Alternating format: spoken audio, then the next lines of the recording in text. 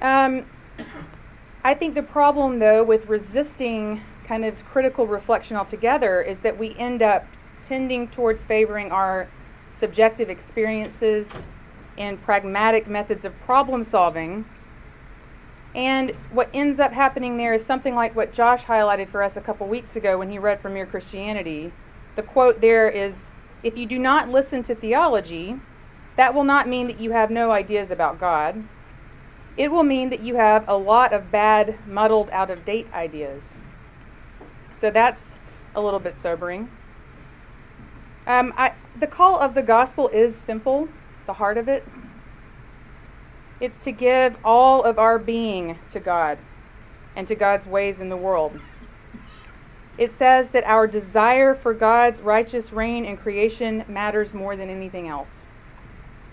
But living that out in our daily lives requires all of our powers of discernment, because our ideas flow into and out of our practices.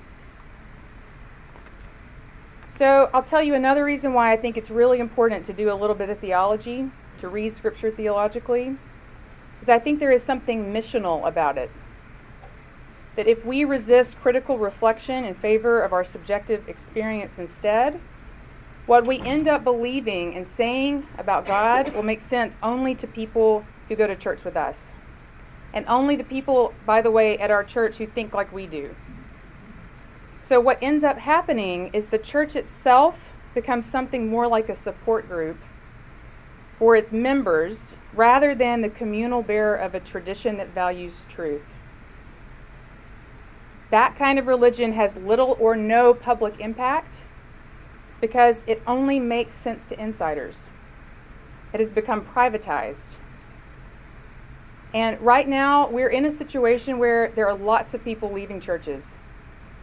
There are a lot of people, we were talking about this, that we went to Harding with who are now agnostic or atheist. And one of their primary reasons for that is that they don't think people can give a good account of their faith. They think people just believe what they've always been taught, and they don't want to face anything that complexifies it. So I think we have to take this seriously if we want to be able to follow what we find in 1 Peter 3:15. We have to be ready to give an account of our faith. Now, pursuing that kind of truth is tough. Pursuing the truth is tough in any sort of study. Answers are hard to summarize. They're not usually straightforward. Certainly not as straightforward as our parents might have taught us when we were growing up, either because of the views they held or maybe because we were kids and we weren't ready for complex answers yet. All to say, this sort of exploration can get pretty uncomfortable. We ask that you stay open to that and embrace the tension. And that takes some real trust in the process, especially because we live in a world that is riddled with messages about how dangerous it is to be alive, about how we can't rely on our news sources, about how we'll be excluded from our core social groups if we don't know and toe the party line. So embracing ambiguity makes us feel pretty uncomfortable. But there are answers, and we believe that we can find them together, we can work towards them together, especially when ultimately the call is that of a heart transformed before God. So I have two quotes I'd like to share, and then I'll hand it over to Josh. First is from Brene Brown. This one has stuck with me. I found this really helpful. She says, "In an uncertain world, we often feel desperate for absolutes. It's the human response to fear. When religious leaders leverage our fear and need for more certainty by extracting vulnerability from spirituality and turning faith into compliance and consequences, rather than teaching and modeling how to wrestle with the unknown and how to embrace mystery, the entire concept of faith is bankrupt on its own terms. Faith minus vulnerability equals politics, or worse, extremism." End quote. And then this other one is, I laughed last night actually with someone about how often we turn to C.S. Lewis, but his work is usually just so good for points we're trying to make. So at this point, I'm using The Lion, the Witch, and the Wardrobe, which most of us have read, I'm sure. But if you haven't, It's about 4 children who visit the magical kingdom of Narnia. While they're there, they hear about the king, Aslan, who is this Christ figure, and they're looking forward to meeting him. And at this moment, they realize that he is actually a lion rather than a man. So this 2 of the children are talking to Mr. and Mrs. Beaver. I'm going to read to you the exchange, and then I'll be done. "Is he a man?" asked Lucy. "Aslan, a man?" said Mr. Beaver sternly. "Certainly not. Aslan is a lion. The lion, the great lion." "Oh," said Susan, "I thought he was a man. Is he quite safe? I shall feel rather nervous about meeting a lion." "That you will, dearie, and no mistake," said Mrs. Beaver. "If there's anyone who can appear before Aslan without their knees knocking, they're either braver than most or else just silly." "Then he isn't safe," said Lucy. "Safe?" said Mr. Beaver. "Who said anything about safe? Course he isn't safe, but he's good. He's the king, I tell you." And I share that because I think we're all here because we're more ready for something good and true than for something safe.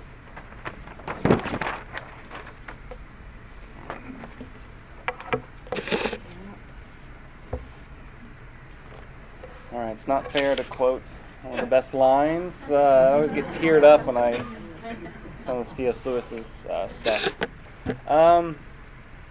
Yeah, we've talked some about how important it is that we don't too quickly go for the easy answers. I have a student in class, in my Genesis class, and what do you think, Dr. Strahan? You know, she just wants me to give her the quick answer to all these difficult questions, and I keep pushing her back. We're not ready for just a simple answer about what I think on this. And I get that desire to have something easy and simple that we can just grasp onto. But that's not, I mean, we know that's not how life works. How do you have a good marriage? What are the 5 steps? It doesn't work like that. You can't just plug in 5 things and have a good marriage. How do you raise kids? Here are the 3 things you have to do. Simple. No. How do you practice medicine? Well, you just plug the symptoms in, and then here's the exact solution. How do you paint a beautiful picture? Well, you just color by number. Like, nothing great comes that simply. The best things require a kind of nuance and complexity, and I think it's true in our relationship with God. It's not because we can't say this enough. It's not because we think it's all up in the air. It's not because we think this ultimately doesn't matter, or it's fiction, or anything like that. It's in fact because we believe it so deeply matters, and it's so true, and it's so necessary to our everyday life that we can't take unnuanced or easy answers. Elliot, I don't know if Elliot's back in here today, asked a question on last Sunday. What's the new foundation? If some of us have thought about the foundation being a particular kind of flat way of reading Scripture, in which you highlight these 10 verses above the other thousands of verses, there is something simple and comfortable about that. You know your 10 verses, you know the steps, and as long as you're within that range, there's nothing to worry about. And that works until you actually start to push it, or you get missional and you try to speak to someone outside, and then you realize, oh, this doesn't hold up anymore, and maybe we need something more than that. I'm going to give you a couple things that I look to, or kind of ways I think about how we navigate or think about what is foundational. We've done that whole quadrilateral: Scripture, tradition, reason, experience, and how you kind of go around this, starting at Scripture perhaps, but wherever you start, you end up thinking Scripture is foundational, but tradition, experience, reason can help us understand Scripture better. So we've covered that somewhat extensively. So let me give a a second way that you may or may not find helpful, but this is kind of how I think about foundational stuff.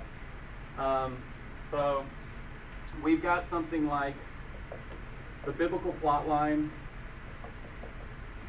and what I might call the great tradition.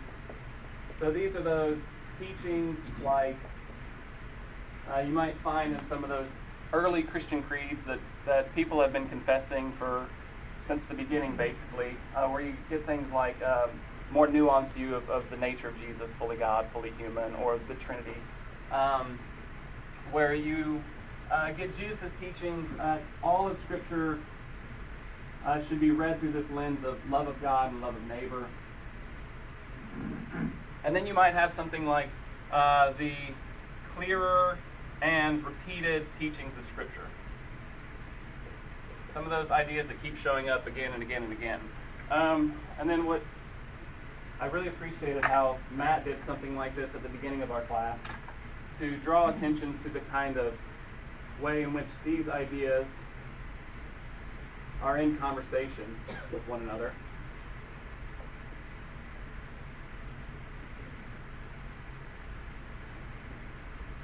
So that's the beginning of my drawing there. So it's not, I'm going to add more to this. It's not just a few doctrinal ideas about who God is or the nature of the Trinity, nor does it include every single teaching. So it's neither really narrow, which lacks much distinctiveness, or so broad where everything is part of it. But it's trying to bring together this overarching framework that you get from Genesis through Revelation. What the church has discerned from the very beginning, how Jesus has taught us to read, and then you have these kind of distinctive teachings that show up throughout. So far you're kind of with me? And this is not as simple. It requires more nuance, but I think it can ultimately hold up a bit stronger than, So this might be a stupid question, but just to be clear, the map you have here, the diagram here represents fill in that blank. Yeah, so this is, I'm lacking a perfect metaphor, but something like a foundation or a tether or boundaries. It's kind of all of these things of how we think theologically. So this is kind of how I think theologically. This is the basis of our beliefs. So going back to Elliot's question, what do we replace our old system with? This is kind of something along how I think. So within this, you might have, I would distinguish between, even within this, you have some things that are central, you can discern. So within this paradigm, some things are just central, like the death, burial, and resurrection of Christ. And you might even think how the biblical plot line points you to this, the repeated teaching of Scripture, love of God and love of neighbor. Nothing shows greater love than the incarnation and death. The great tradition keeps pointing you back to Jesus. So you have these central things about the Father, the Son, the Holy Spirit that show up. Yes? When you did that, I couldn't help but think you have the cross. Yes, excellent. That's it does seem as though Scripture is pointing us there. That's happy accident. Yeah, that was intentional. So you have something that I think is central. The next layer that's maybe here is what I might call not central, but necessary. So here the difference. One is this is the center of our faith, and the necessary is, and this is part of how we live within the faith. So not everything that's necessary is central. Everything that's central is necessary. Is that distinction making some sense there? So God the Father, Jesus the Son, the Holy Spirit, central kinds of things. But by being a follower of and faithful to this triune God, there's going to be some necessary things that follow from that center.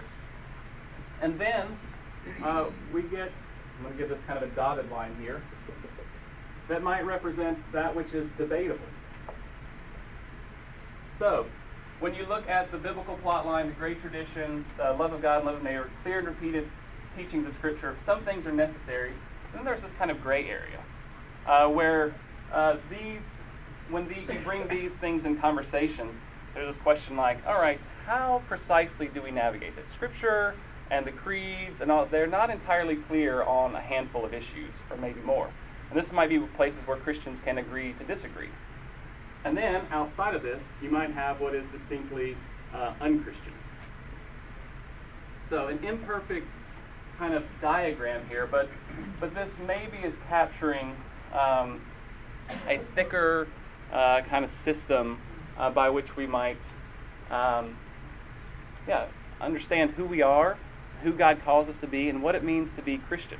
So neither so narrow that we lose some distinctiveness, nor so wide that everything equally matters. There is room for gray area, but there is also clearly some things that are off limits. And give an example of something necessary that's not central. Okay. Let's see. Something necessary that's not central. Can you give me an example of something? Okay. How about something that shows up, a clear and repeated teaching of Scripture that is distinct to Christian teaching is their teaching on sexual morality. This is something that is kind of stuck with the church from the beginning. Jews were distinctive in this. Early Christians were distinctive in this. Even now. So, is sexual morality central to Christian faith? No. Central is God the Father, Jesus the Son, the Holy Spirit. But is it a necessary way of living as a Christian? Yes. Would that be a fair one? Up here in the debatable category, it's hard for me to put something up here without just changing the trajectory of today's class, huh? Maybe we'll put something up here like, how about baptism, as whether you do it as an infant or an adult. So this would be one where baptism is necessary, but the mode, or maybe sprinkling or immersion.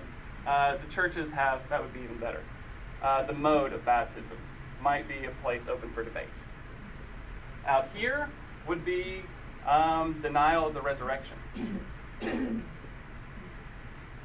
And we could fill that out even more. Yes?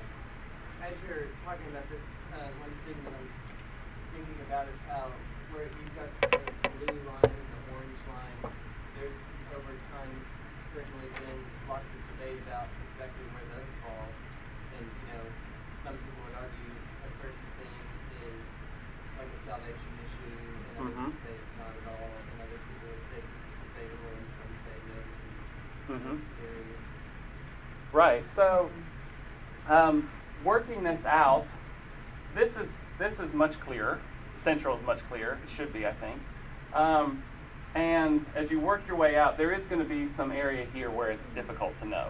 And that's one of the reasons I have these tensions in between, is because there's still room for some ongoing dialogue and some new, not like new revelation, I have this experience and now this is new canon or something like that, but maybe we missed this. So some people might put the issue of like women in leadership positions here, and I don't want to get us off track, but one way of dealing with this might be that for several hundred years it seemed as though women could not be in leadership in the church because of their reading of this. But then when fresh eyes came to this, it wasn't, we have new experience, we're just going to throw all that out, but let's look at this with fresh eyes. And we actually see, maybe the biblical plot line is teaching us something different about the role of women. And the Great Tradition doesn't really get into this much. And love of God and love of neighbor might get us thinking somewhat differently about this. And Scripture isn't that clear on this after all. 1 Timothy seems that way, but Romans 16 doesn't. So this doesn't just close the conversation off, but it does maybe help you see where the conversation is mapped. So something up here doesn't need to divide the church. Something down here is a dividing issue. We cannot go there or out here. So please add to this. Well, like the baptism example is a good one because to many of us who think, adult baptism is so obvious, right? But then think about within our own tribe how we talk about, what age is the age of accountability, right? So, and we have plenty of people who are rebaptized because they're not sure they meant it the first time, right? And so that's for us, that's a real great area too. It's just with a different set of parameters perhaps. Yeah. Chris? In this model that you're showing here, which I like, in dealing with the idea of certainty, it kind of seems like we've been deconstructing some certainties, but there's certainty within this model. And so the question is, are we, in this course, are we looking to focus and relocate, reduce the amount of certainties that we have? Exchange some of our certainties, maybe. Yeah, so I'm glad you brought that up because I meant to address this. Early, even in some of our earliest accounts of baptism in the church, there would be this 2-year kind of preparation period in the early church, as though the church recognized that if you're going to get into this, you need to know what you're getting into. And to know what you're getting into, it takes time. And so part of what we're doing in this class, I'll just keep mixing up my colors here. This is our spring semester, or our fall semester right here. This is so much of what Laura and I and Matt are working on is this piece of the picture. And then next semester, we're planning on hitting this a little bit more because we think to do this well is not something you can do in a 45-minute class or even in 3 months. This is a longer project to get this more robust, nuanced framework. And I think hopefully the end product is a better understanding of what is central, what is necessary, what is debatable, and what is distinctly non-Christian. But it takes some time, I think. It takes a lot of time. So, follow-up question, and I'm ambivalent about the question itself. Are we deconstructing and reconstructing where certainty is located, or certainty itself as it has to do with faith? I think as Christians we believe that there is certainty. I mean, you can't do a science experiment and prove it, but part of being a Christian is to say there are certainties that we must hold on to. And some of those certainties we discern not just through our experience, but through what the church has taught us from the beginning. And so rather than locating certainty in the kind of fads, this is what seems to happen in the church. You have these kind of faddish movements where certainty keeps maybe shifting. And we're trying to say, I love C.S. Lewis's title, Mere Christianity. What is that mere Christian kind of center that includes some of that necessary stuff as well? That's aware and in conversation with the fads and trends, because they might help us see something new we missed, but is not going to be overhauled or overtaken by whatever fad might be in right now. Whether it's, the movement in American Christianity 20 or 30 years ago that was particularly kind of politically conservative, which that is not a mark on being politically conservative, but you can see how the evangelical church kind of got married to that movement, or the kind of other swing of the pendulum now where it's social justice and the church are getting kind of married together, where there's something those might both help us see, but neither of those are central to what it means to be Christian. Being centrally Christian is not being primarily about social justice, nor being primarily Republican, but it's about being one who, as Lauren so nicely put it, which I'll botch, one who's given fully over to God as Lord. And it may or may not contain some elements of those other things. Yeah, and what I would probably just Please say clarify, is yeah. No, I just as an extension of what you're saying is that we absolutely can have certainty, but it's a certainty that breathes, right? That can be in conversation, that if someone asks you a challenging question, like, well, how do you know Christ was resurrected? Well, that's a complicated conversation to get into with someone. But then you start having this conversation, and it's something you have this kind of deep well to draw upon, and you're not just saying, I can't talk to this person, right? Because what happens with fundamentalism or literalism, or something that can't be challenged, is that it's brittle, it breaks. So you have to protect it, you have to withdraw and protect it. But a kind of certainty that is founded in this kind of rich tradition that breathes, it's one that you can use in conversation with people, and you can, it grows, it expands, it can account for new things, it can, so that's what's so wonderful about reading scripture with a kind of centering core, right? And then having understanding the church tradition this way, is it really gives you a solid foundation for your faith in a way that you didn't have before, probably. At least that's how I've experienced it. That was a long journey for me. Yeah, and we should think that it's going to be a long journey. Yeah. I don't think there's a way. There's no shortcut to it. We're not saying you need to get a theology degree, No. but I think we all as Christians need to make space to love God with all of our mind, as we're all called to do. And sometimes that's difficult. All right. Yes. So I'm just seeing this really clear image in your diagram, and it might help some people understand what you're just saying. If those two circles were lenses in the camera, and you were trying to zoom in and out to be more clear, theology would have been either make them necessary, more tight, and the debatable bigger, or vice versa. Is that really, because I mean the core we're keeping the central Mhm. direction, so it makes the theology is going to help us in that central discussion, really widen or zoom in on necessary versus debatable. I have to. I'm not the. I never get to hold the camera in the family because I'm so bad at it. So yeah. Let me kind of marinate on that analogy because I think it seems like there's something to it.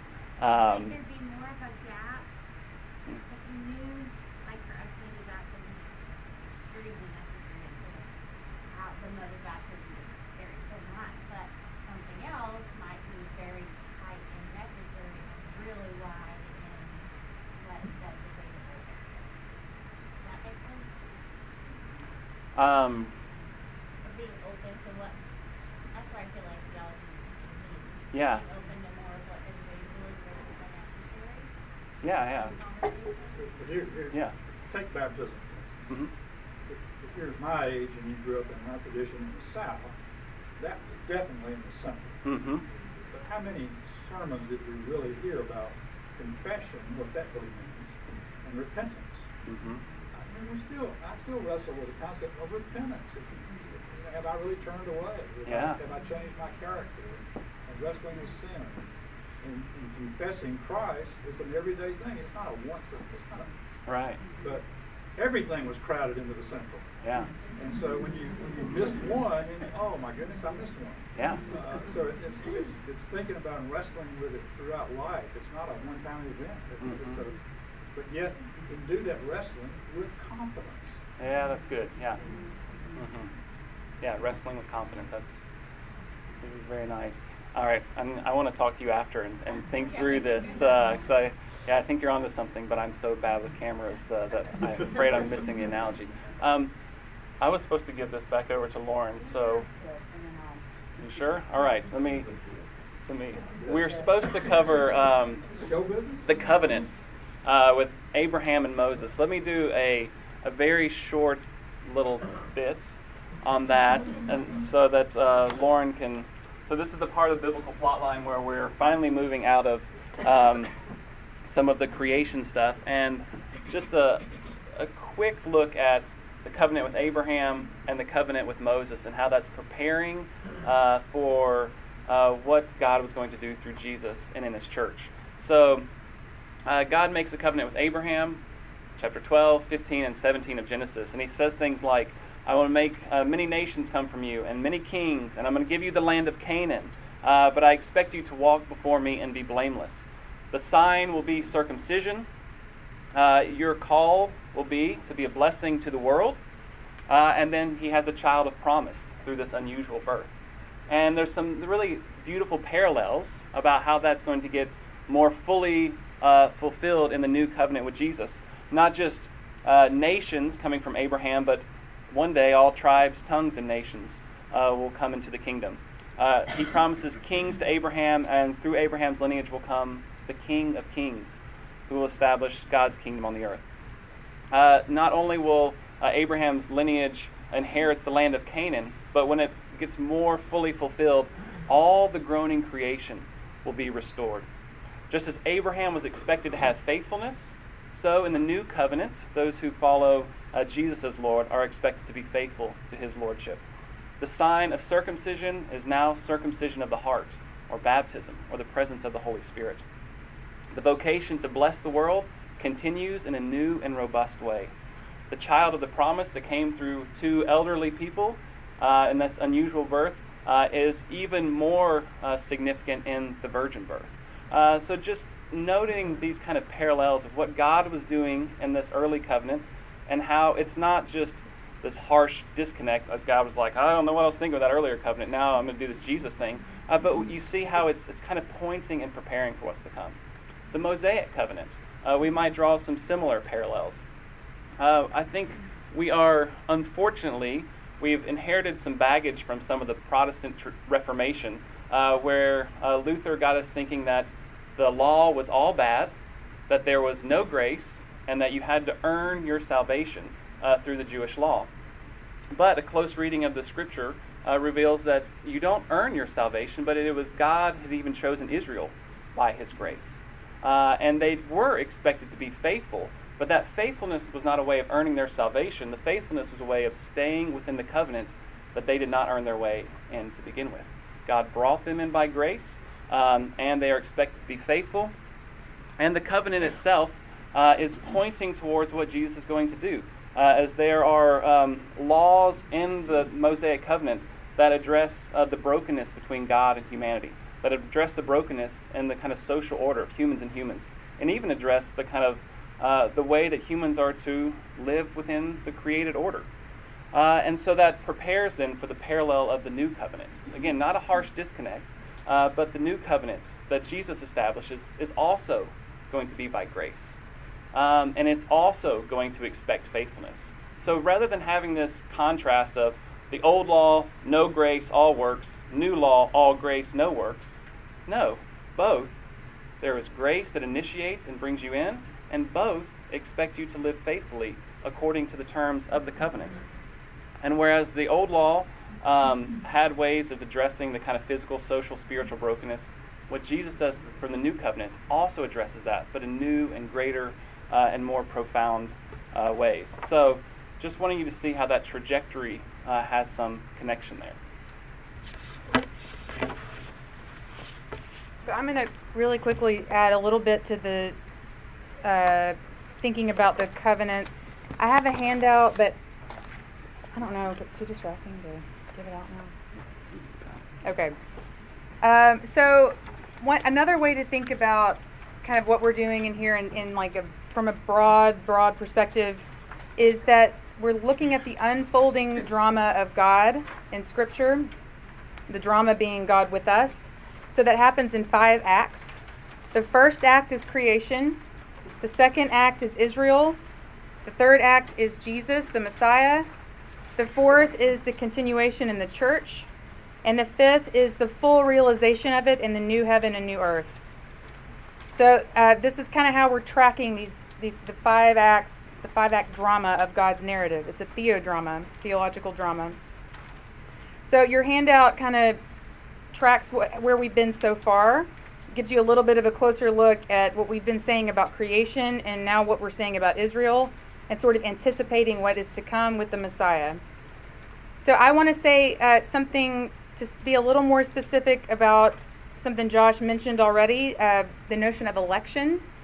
So what we find, we've said that from the beginning in Eden, God creates something like a temple. Humans are called to participate in the emergence of the fullness of what God is doing with creation. So that humans from the beginning have a special job. We set aside that call. We have the fall into sin, this degenerative spiral downward away from wisdom into violence that leads us to the story of Noah and the flood. And what we have there is something like Noah's called to be a second Adam. So there's this restarting right? And he has the chance to kind of get humanity back on the track of wisdom. But we know that doesn't work out. There's a broken family system there. That leads us to the Tower of Babel. Eventually brings us to Genesis 12, 1 through 3, which is the Abrahamic promise. Founded on, this is what Josh mentioned, God selecting a family not because they are set apart as more righteous or there's something about them that they're going to be privileged and other people are not, but because there's a call here to a sort of vocation. So there's a lot of talk amongst Christians about what does election mean. So I think it's really important that when we think about this in terms of the whole span of the biblical story, that we see this as vocation. That God gives people a sort of privilege, but it's a privilege to serve, and it's oriented towards God's telos for the world, God's goal for creation. So Abraham is being used for God's purposes. God is working through him. When you read those verses closely, you notice the repeated I am going to make you numerous. I'm going to give you a great name. I'm going to bless all families of the earth through you. So this is God's work. And Abraham's blessing is not exclusive. It includes all families and all people, as Josh pointed out. There's also the land promise there that the whole earth will be redeemed. We see that as echoing what God's been doing from the beginning. So basically, I think what's important here is to hear election as something like God's assurance to us. He's going to work through Abraham, never to give up on humanity and creation, but to work specifically through this family towards redeeming the world. So what is at risk in Adam and Noah is here kind of reassured or secured by God through Abraham. This sheds light on Israel's election or vocation. We could think of Israel, what they're supposed to do. They're supposed to be something like the New Eden. The nations are supposed to come to Israel to learn and then return to their homelands, expanding Eden that way. There's also what we see in Deuteronomy 4, 6 through 8. Moses is addressing the people. Their neighbors are supposed to say, surely this great nation is a wise and discerning people. And that's supposed to be because of their unique relationship with God. But as we know, Israel falls away from this. They fail in this task as well, this calling. And what we find is God's faithfulness does not fail. When we fail, God remains faithful. God is infinitely creative, even to the point of becoming human himself. So when Israel fails, God becomes Israel, the new Adam. So this is the remnant, Jesus the Messiah, the elect one, as we're told in the New Testament. The elect one humbled himself, taking the form of a servant. This just highlights for us to be elect is to serve. That is the invitation. So I would just say that this is our vocation now. So that repeated language in the Old Testament of being fruitful and multiplying, that's the same language we find in the Great Commission in Acts, in the language of going into all the world in Romans 4:13. This is still God's purpose for creation, and we are invited into the vocation of election. It's the vocation of God's servant priesthood. So I will stop there, and we still have a few minutes. Where is Matt? Oh, we lost him. There he is. To hear what Matt wants to do with this material.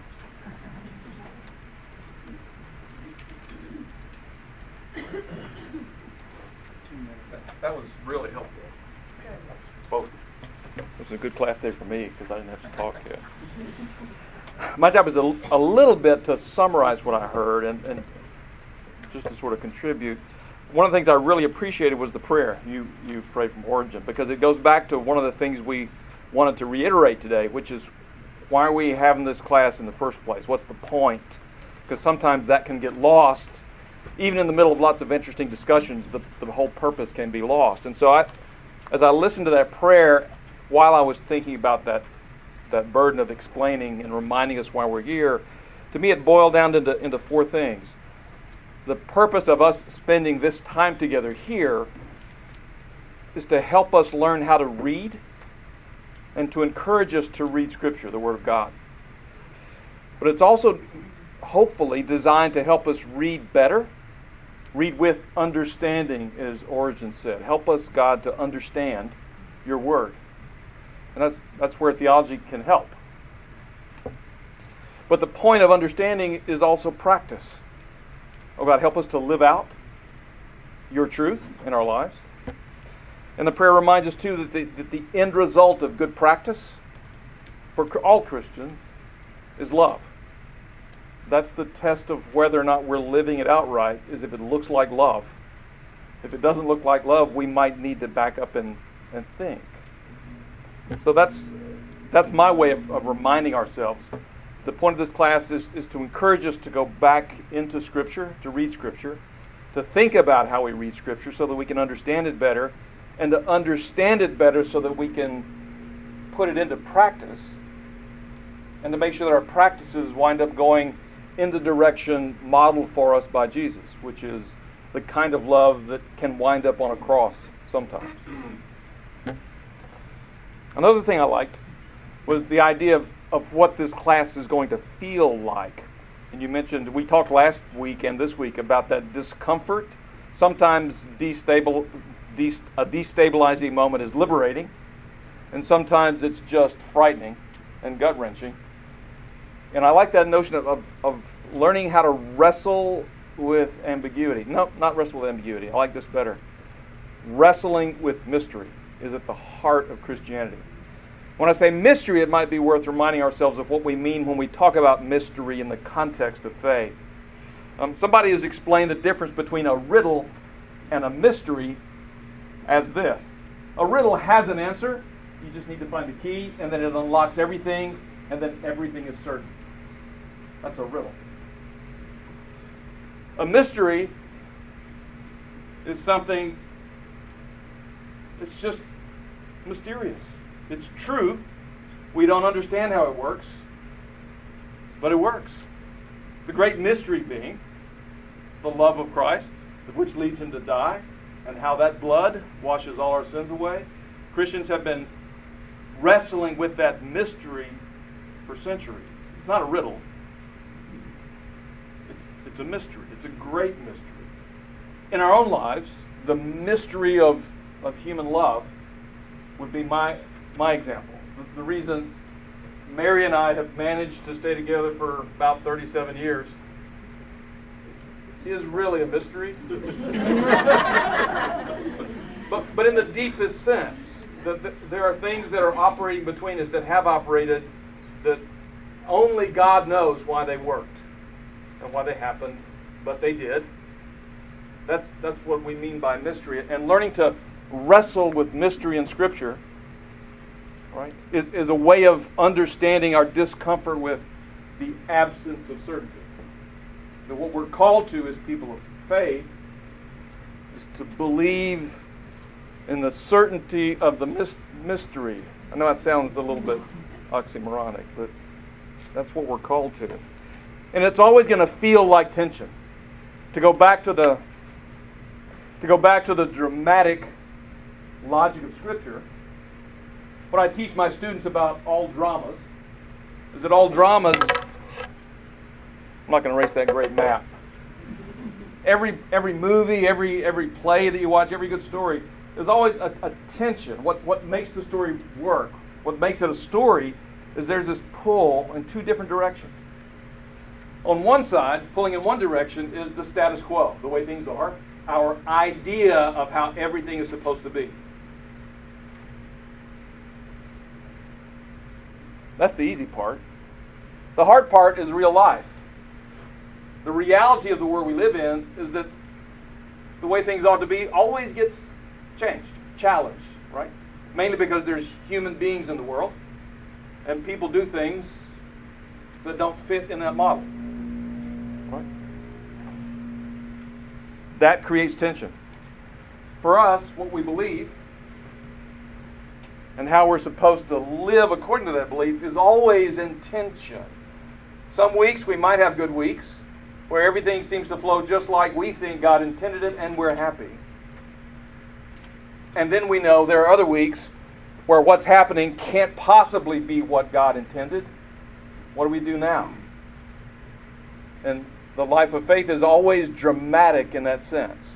We're called to deal with that kind of tension in our lives. And I think the real value of the map, I think that's the best word for this, is this helps us represent how we wrestle. This is almost like, it's almost like a wrestling ring. that can help us understand better how we think about things, by helping us understand what ought to be central, how we might have put things in the central category for ourselves that other people don't see as central. I think that infant baptism one's a good one. I remember in my own life, growing up with in a teetotaling family, there was a certainty in my life as I grew up that beverage alcohol, as we used to call it, was absolutely wrong, and that was a certainty in my life. And you've heard my story about my Lipscomb experience. There was a point in my life where I remember being in a Sunday school classroom in Louisville, Kentucky, as a college graduate, arguing with full certainty that one sip of alcohol made you one drink drunk. Right? Nobody might know it, but you were. Right?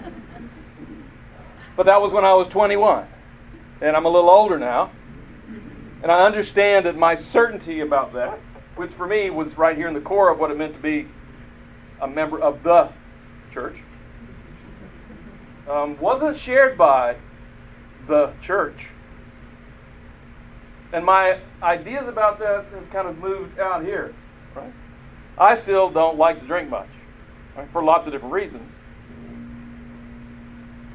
But I'm no longer going to stop fellowshipping with people who believe otherwise, because that's not central. Other things are much more important. Does that make sense? So I hope when we were talking about the problem of certainty, theology helps us map what we think we believe. And thanks to these helps, the biblical plot line, the great tradition, the reminder that what's really important is to love God and love our neighbors. And then Scripture, we can frame this map. It's a dynamic map because humans, as long as humans live, things change. But the value of theology is just, it's what helps us wrestle with what is ultimately a great mystery that we're nevertheless called to live out. Like any great play, you've got a script. The great mystery is, what's it going to look like if we decide to perform this play with these people this week in this place? And what's it going to look like? Yeah. And there'll be tears. I think we have to quit, don't we? It's 10:50. So, thanks for being here. It's over.